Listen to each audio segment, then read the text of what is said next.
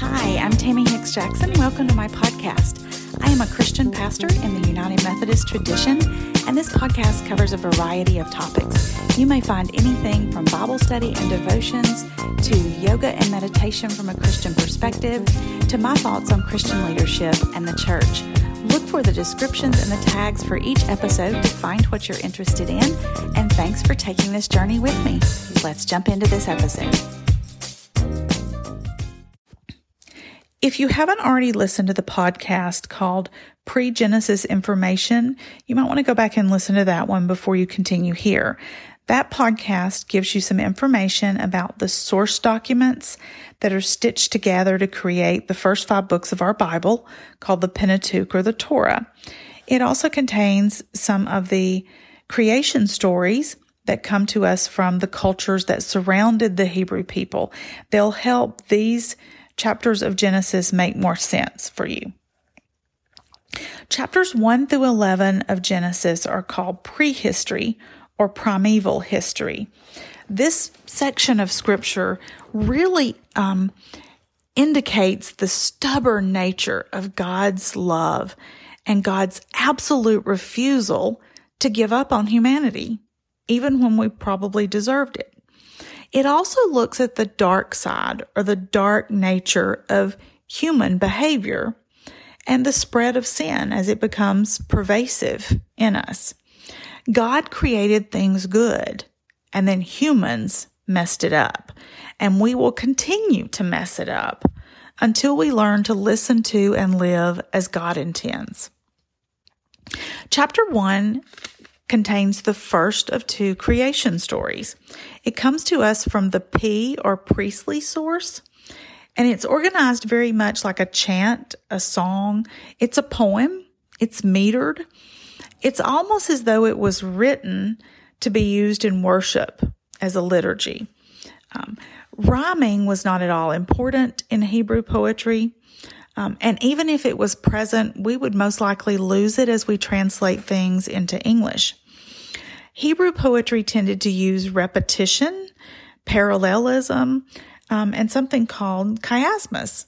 This is where an author introduces words or concepts and then later repeats them or related concepts in reverse order. So an A, B, B, A, or A, B, C, C, B, A. Let me give you a couple of examples. I lead the life I love. I love the life I lead. That's an ABC, CBA. Here's another one. Naked I rose from the grave, to the grave I fall clothed. That's an ABC, CBA. But we have opposites. Naked and clothed, rise and fall, and they hinge around grave, which is C. So we're going to see some of that as well. In this first creation story, God effortlessly creates simply by speaking the universe into existence.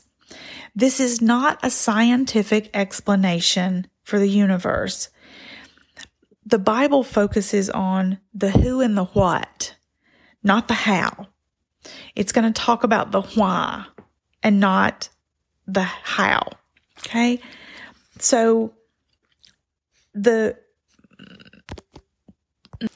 in the Memphis version of the Egyptian creation story that I told in the Pre-Genesis podcast, Ptah creates by speaking, but he doesn't create to full creation.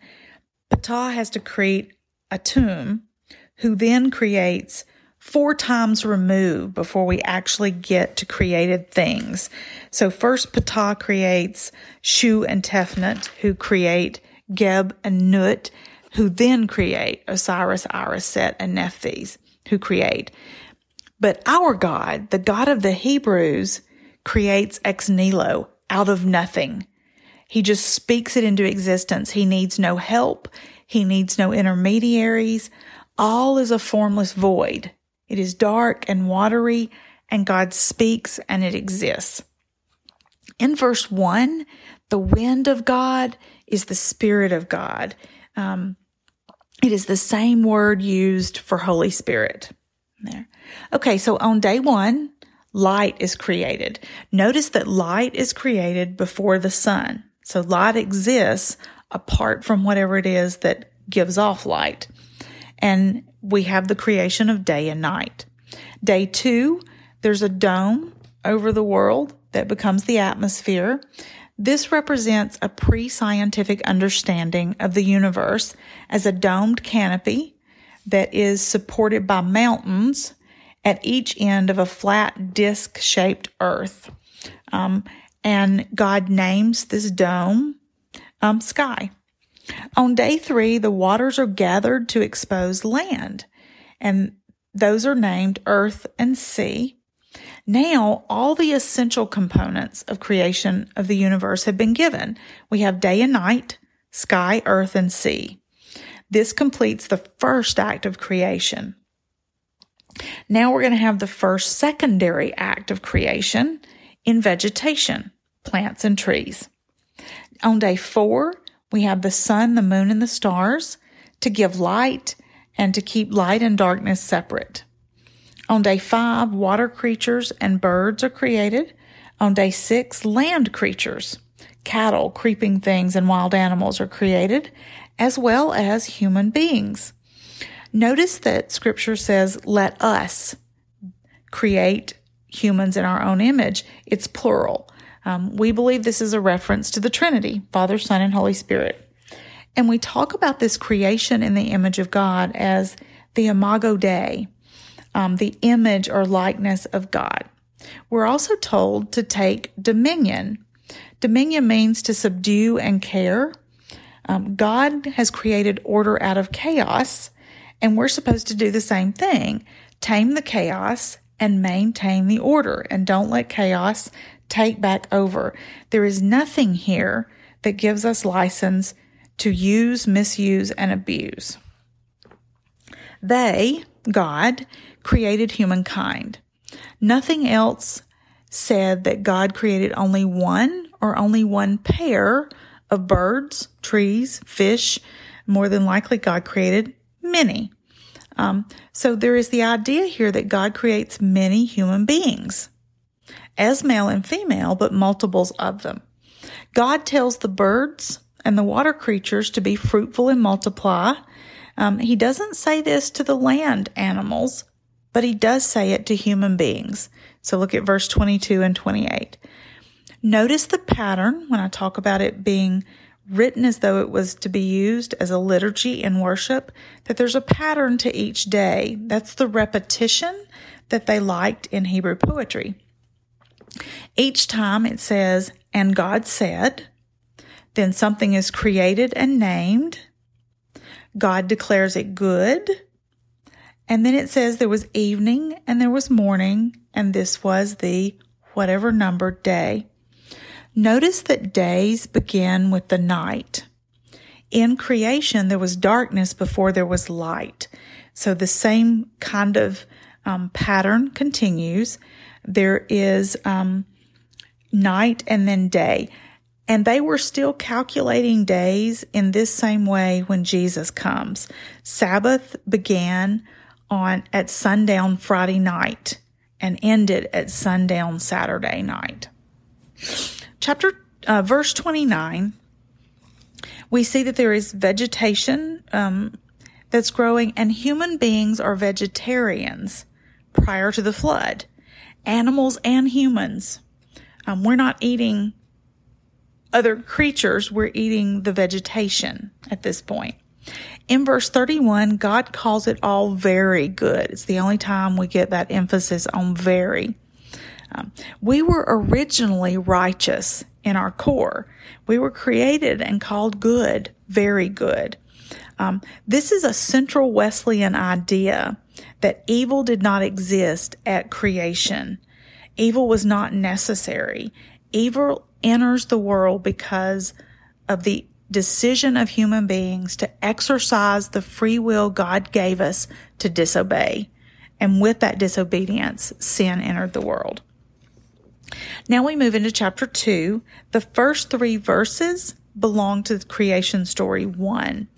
God has finished God's work of creation, and so God rests. This seventh day is blessed and hallowed, and we rest because God rests. If God chooses to rest or needs to rest, how much more do we need to rest, and we should choose to rest? And this is the end of the first creation story. Right behind it is a second creation story, which happens in a very different order. The second creation story comes to us from the J source, or the Yahwistic source, and they prefer the name Yahweh for Lord.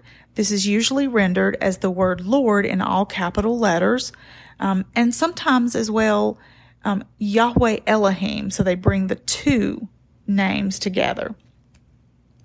This version is not a poem. It's not poetic. It is prose narrative. It emphasizes relationship and explains our relationship to God and our relationship to one another, especially with people we fall in love with and create a life with. The heavens and the earth have been created. So we have the earth and sky, the waters and the seas, but there's no plants on it yet. This is also pre-rain. The land is watered from underneath by streams, and then man is formed out of the ground. There's a word play here that we miss in the English. The word man is Adam, and the word for ground is Adamah. So man is made out of the ground. Adam comes from Adamah. And then God breathes into this man the breath of life, and he becomes a living being. Excuse me. He doesn't just begin to breathe. He becomes a living being because of the breath of God. Now, after man has been created, God plants a garden for man. There are trees, and these include the tree of life and the tree of the knowledge of good and evil, which is not going to bode well for us in the future. There are 4 rivers, the Pishon, the Gihon, the Tigris, and the Euphrates rivers. The very word Eden means delight or paradise. Adam is to till the ground and keep the garden.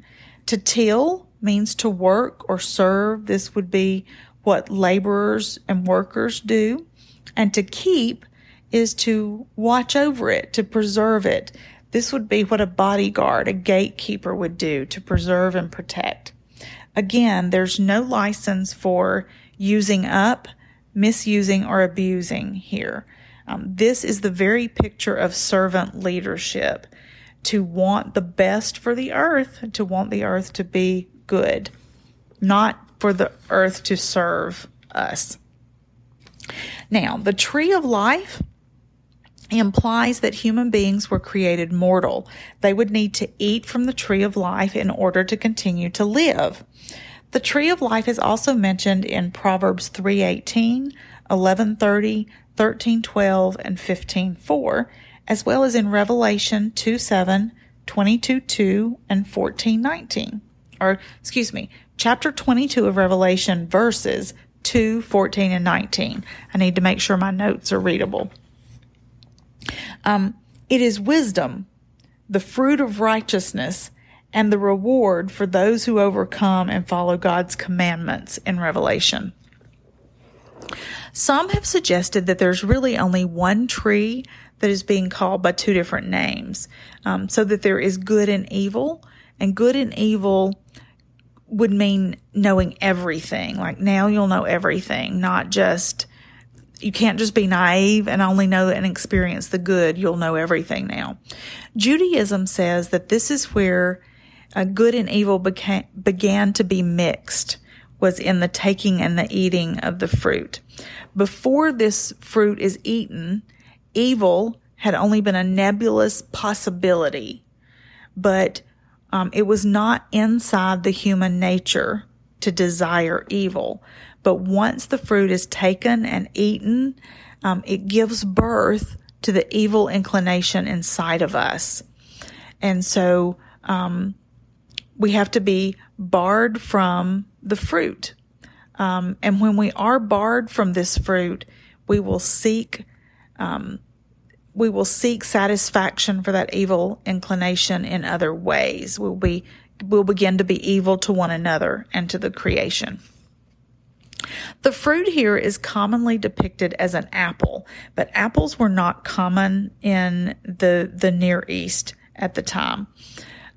One origin that could explain this is a wordplay here, that by eating the apple, Eve contracts evil. The word for apple in Latin is malum, and the word for evil is malum. The difference is that apple has two L's in it. So by eating the malum, Eve contracts malum.